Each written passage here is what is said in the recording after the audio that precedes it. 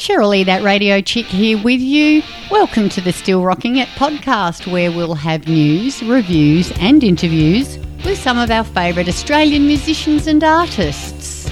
Today I share a Zoom chat that I had with Mr. Daddy Cool himself, Ross Wilson, ARIA award-winning Australian singer, songwriter, musician and producer. We chat about forming Daddy Cool in 1969 with Ross Hannaford, discovering Skyhooks and what he really thinks about the Eagle Drop. We also chat about one of his most important ever collaborations, his upcoming visit to Adelaide, plus a scoop you'll only hear here. What's Ross Wilson up to lately? Let's find out. Thanks for joining me today, Ross. The last time I interviewed you, I think in the studio, when you were over here for the Fringe Festival. Yeah, that was a while back, yeah. Which seems like a different lifetime now. Yeah, that's right, yeah. Before that, I think I caught up with you briefly at the Gov. So thank you for Zooming with me today. No, my pleasure. We'll talk about the tour that's been rescheduled. But do you mind if I take you right back to the very beginning and ask you, with a father who was an amateur jazz musician and a mother who loved playing classical piano, were you always destined to be a musician, Ross? Was that in your DNA? Well, I guess some of it's in my DNA in that I do have a good ear for like picking things up.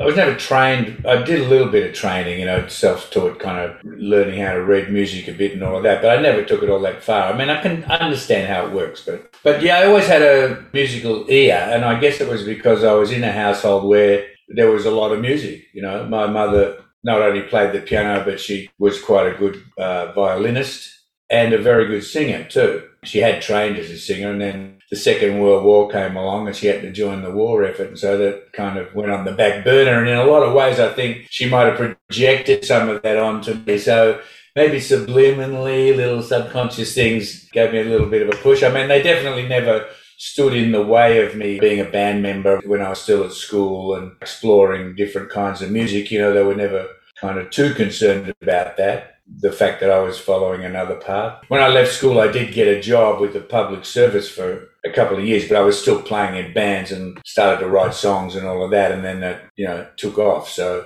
once it took off, they were, I think, a little bit relieved. They never really talked about it openly with me, but I could see the look of relief when I started having hit records, Do you have any siblings? Are they musical? My elder brother, he's about 3 years older than me. He was an artist. He was an art teacher in the school system, and a very good one. He ended up running the whole state Victoria art curriculum for VCE.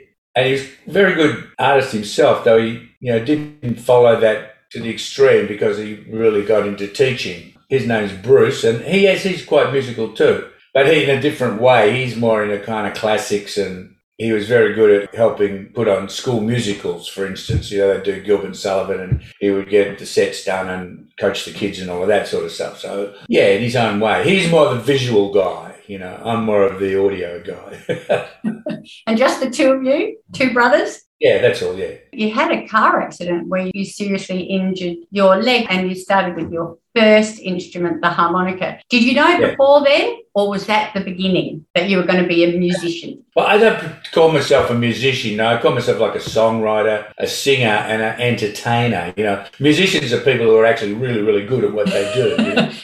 I'm good at entertaining and pretty good singer, but I am a very good blues harmonica player. And that was where I started to kind of really dig in. And that's how I joined a band, because they heard me jamming with another little band, just playing harmonica, I wasn't singing. This other band said, well, that's the kind of music we want to play, can you sing? And I said, well, yes, I can. I sing all the time. I was also in like choirs and things like that my mum got me into. Begrudgingly joined these choirs, but it did teach me something along the way about harmony and all of that. So you were in the church choir and you were selected as the boy soprano wedding singer. That was one of the first perks of the job. So I never had any problem like accepting money for playing because I knew that that's what happened if you did a thing. Because me and maybe a couple of other kids would sing at these weddings. Whatever. I can't even remember what we had to sing, but it was a nice touch. And we get paid like $1 or something, pre-decimal. It's like 10 shillings. A pound. I was like, wow, that's great.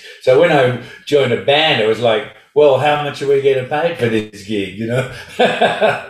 That's good to have that business sense. So was that first band, the Pink Finks, with Ross Hannaford? Ross Hannaford. He was my buddy. He was a little bit younger than me. But we struck up a really good rapport pretty much straight away. He was a guitarist and I was the singer. We bounced off each other and hung out a lot together. And then that's where we started writing songs too. I'd come up with an idea and I'd go, hey, play this, and he'd kind of have a shuffle around and wrote a few songs together. He's very good at interpreting what I did and making it sound good. So we had a great thing going there. From those early years right through to Daddy Cool and a little bit beyond that too. So for about 10 years, it seemed like a long time at the time. Like the first band was like 1965, That's when we actually started playing. He was still at school, I was still at school. I went off, got a job. He was still at school for a while. Then he went to art school. Meanwhile, we were forming other bands and blah, blah, blah. I went away for a while in 1969 to England and came back, and that's when we formed Daddy Cool. We had a few other things going, but ended up in Daddy Cool together. And that was only really 6 years after we'd started, So a lot happens when you're like a teenage sponge. Just, you're not married. You've got no responsibilities. You can just do what you want to do and not care about the consequences because, you got nothing, so you got nothing to lose. So it's all different when you start having kids and a family and, mortgages and all that. It's like, oh, my God. Responsibility. When you're younger, time seems to go so slow. And now the older we get, the faster it seems to go. Yeah, absolutely. For our first song today, a Mondo rock song, but not as you know it, Ross Wilson's beautiful version of Cool World from the Day on the Green celebrating 10 years album. Do you remember seeing Ross at a Day on the Green more than once? We'll be back to chat with Ross after this. We'll hear what he's been up to during lockdown. We'll hear about his upcoming visit to Adelaide and also about one of his, if not his, most important collaborations.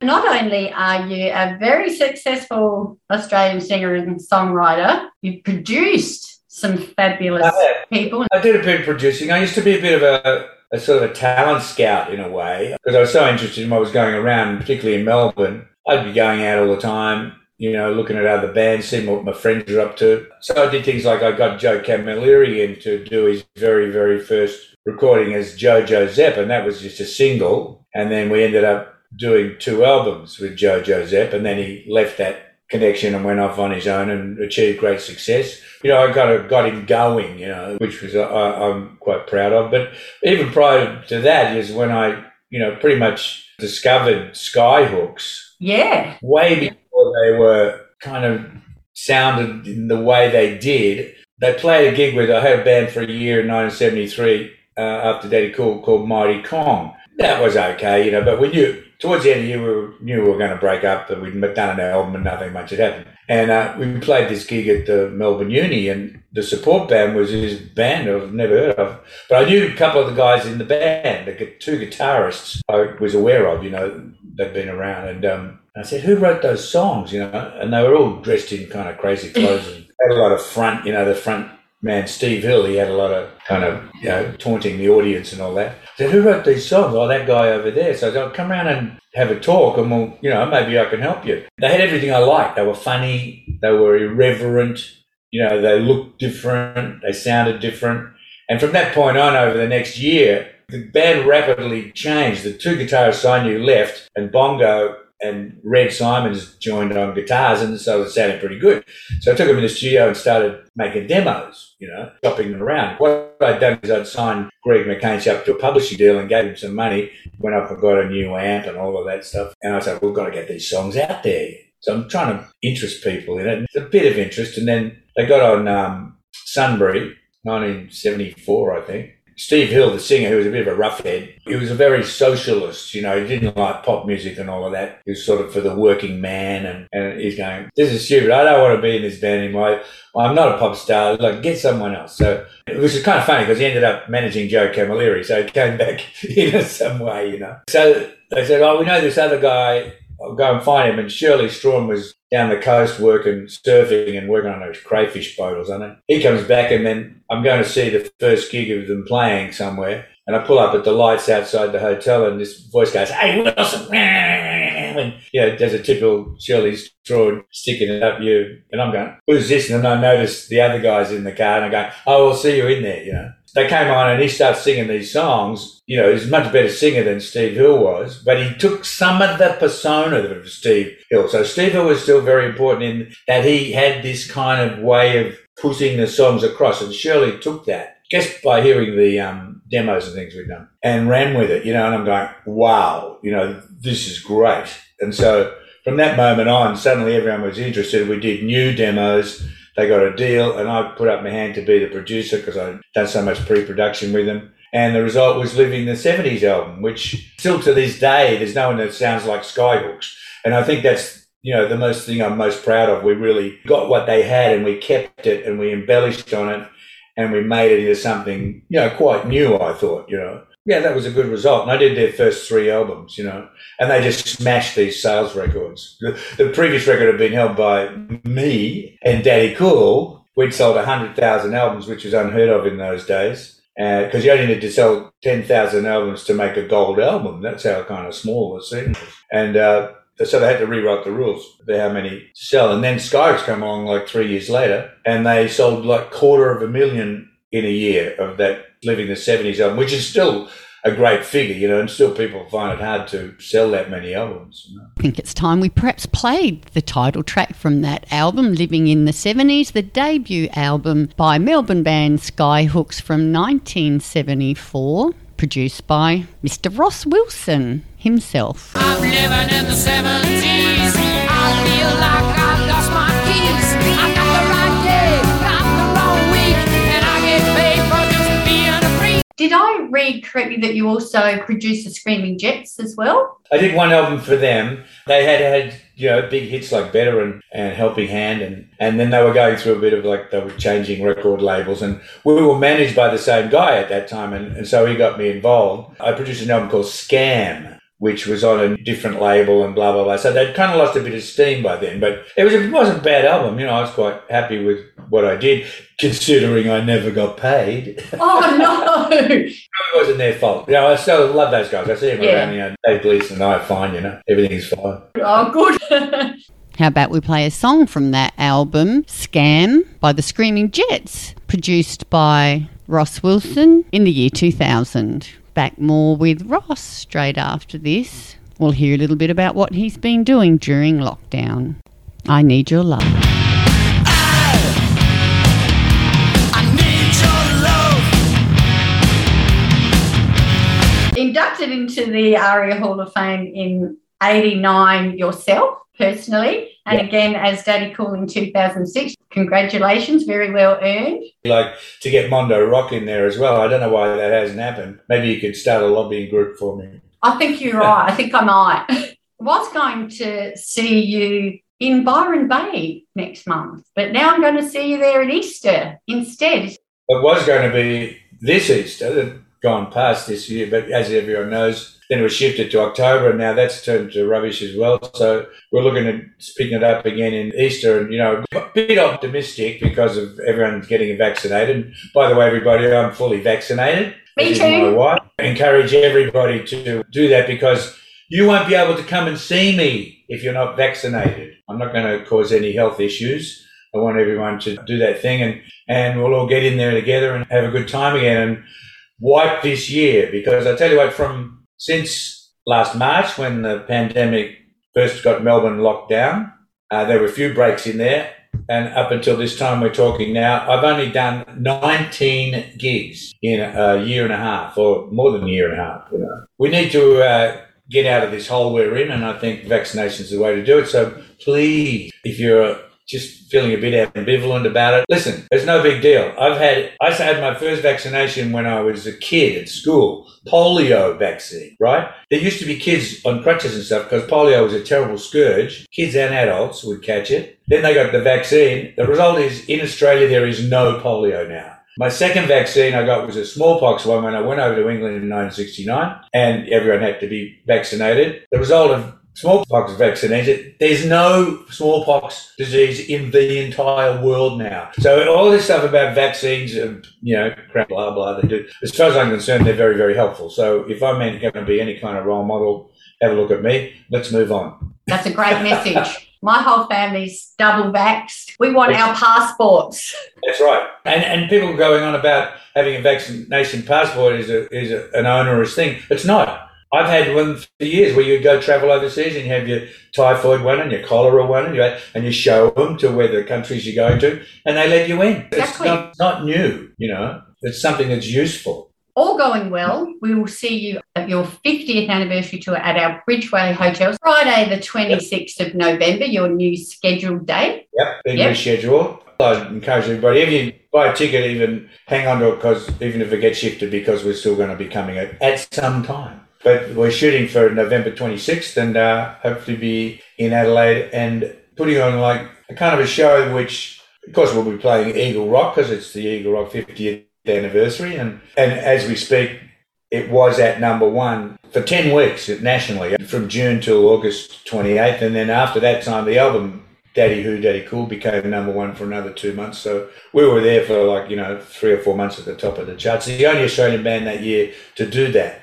So it's worth celebrating. And, of course, Eagle Rock's still around. I still love playing it. People still jump up and down and do all kinds of stuff. And so I'll be playing a few more Daddy Cool songs than normal, including some that I don't usually play that are really good songs like Teenage Blues and Lovin' an FJ and a few crazy things. And I'm going to show where Daddy Cool came from because we had a band called Sons of Vegetal Mother. Yeah. I'm going to play a really great song. Yeah, it's going to be an interesting show because I'm going to pull out a few things that you don't normally hear, and I'm going to have an extra guitarist, so it's going to sound bigger and bigger than it normally does. So there you go. So keep an eye on rosswilson.com.au just to confirm those dates or to see the other dates. Yeah.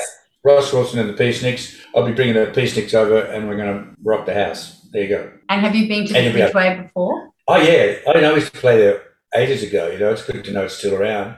And the great thing about the Bridgeway is even if they have audience like caps, it's such a big room, you can still fit lots and lots of people in, It's great. It's had a bit of a revival. I used to go there every Thursday, Friday, Saturday night back in the 80s. It went quiet for a while with live music. It started up again. Good. Someone's figured out how to use that room. Yeah, it's good. Well, I think it's time to play that song now that we'll hear out at the Bridgeway, Daddy Cool's Eagle Rock. We'll be back with Ross Wilson straight after this and find out what he thinks of the Eagle Drop. Hey, good old Eagle Rock, yeah, I'm just crazy about the way we move. What do you think of the Eagle Drop? Well, first I must say I had nothing to do with the creation of the Eagle Drop. But when I found out about it, I was I thought, this is the Australian public being quite inventive. I don't know how they came up with that. You play Eagle Rock, you got to drop your dats, you keep your undies on, of course, and you stand there dancing. So it's really big at 21sts and weddings and, more private parties and stuff. It doesn't happen that much at gigs. Though had a pretty good showing at the Denny Ute Muster when I played there one year. And we had people dropping their dats and girls swinging their bras over their head, like cowboy stuff. It was great. You got to pull your pants up at the end of the song, It's just one of those things. It's, it's equivalent of No Way Get that the Angels have got. We've got the drop, they've got that, I was going to say that. That your songs, has gotten into the psyche of the nation when something like that happens. Exactly right. If it hadn't already. Thank you, Australia. I appreciate the thought you've put into this. Us Aussies, we are good fun, aren't we?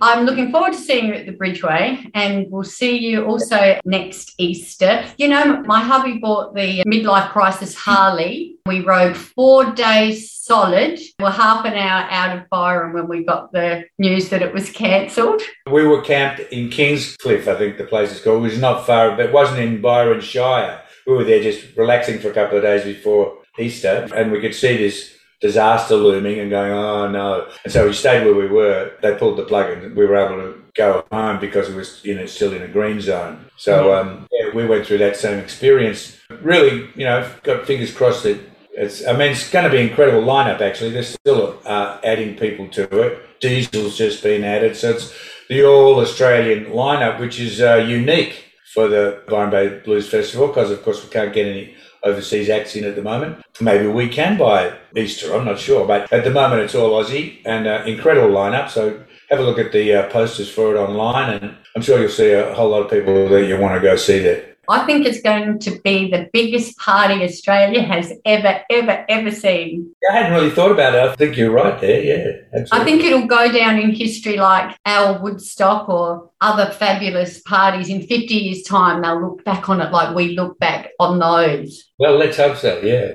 We'll be back on the bike again and riding up. I'll hopefully get to say g'day then. And I shall see you down the front on the 26th of November. Yeah, it's going to be great to be back in Adelaide, of course. Adelaide had a great deal to do with Daddy Cool's success. I mean, we hit number one in Melbourne quite a few weeks before we did nationally, but Adelaide was right there as well. They were simultaneously. And the very first Daddy Cool gig ever was in Adelaide, where we did an out-of-town warm-up at the Aquarius Blues Festival at Glenelg Town Hall, run by Alex Innocenti. Sons of Ezra Mother had been booked, so we said all the members of Daddy Cool were in Sons of Ezra Mother. We hadn't played any gigs yet.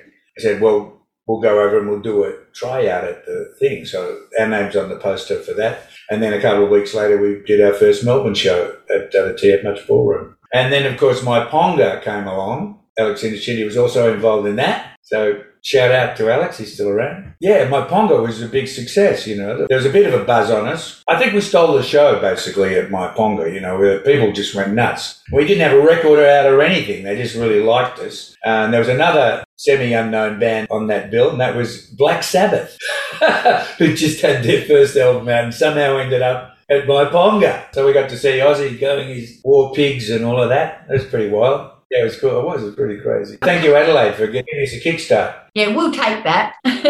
Now, you've also written songs and collaborated with everybody, the who's who of Australian music, Jimmy Barnes, John Farnham, Troy Cassar-Daley, UMI, Renee Gayer, Christina Anu, Becky Cole, and, most importantly, the Wiggles. And the Wiggles, yeah.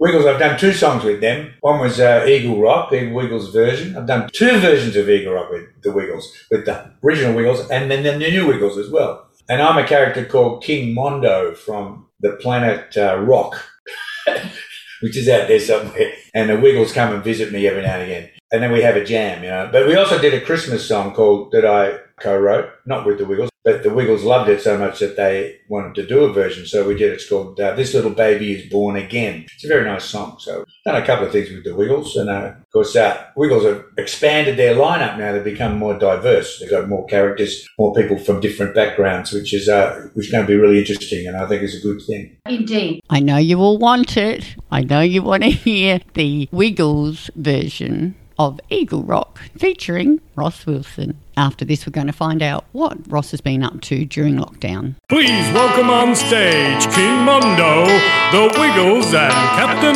Feathersword. Having had 5 children that all grew up on the Wiggles, I cannot tell you how many times I've heard that song. Still love it. In lockdown, I have been writing new songs, so I do have a bunch of new songs which I'm just waiting to get a bit of a window so I can get back into the studio. I mean, I can only do so much on my computer programming, like work up demos and stuff, but it's going quite well. And it's helping me learn all the music programs as well. I get up to date with those again to find out what they do. Done a bit of co-writing via the net as well. A friend of mine sent me some music and I wrote words and tune to it and, chopped it up and sent it back to him. So things like that is you can still do creative stuff while you're locked in your house. Come up with some good new songs and a bunch that I've had lying around. So the point I'm trying to get across is I should make an album. You heard it first here, Scoop, the new album. Business will be involved, yeah, because some of the songs that we tried out on the road, so they're the first go-to guys. Let's cut this song, because we know it back to front, A couple of good ones in there that we've been playing live. and they go over really well. So it's always good to road test your stuff, you know. So we might hear some of those new songs in November? Yeah, absolutely. Yes, definitely. Excellent. Great. Bye, everybody, and Cheryl Lee, and hope to see you again, and see you on the 26th of November. Thanks for that. Bye. Let's go out with a great song co-written by Ross Wilson. The song was originally recorded by Mondo Rock on their Nouveau Mondo album in 82, then covered by Aussie singer John Farnham on his Whispering Jack album in 86. I'll leave you with Ross Wilson's version of A Touch of Paradise.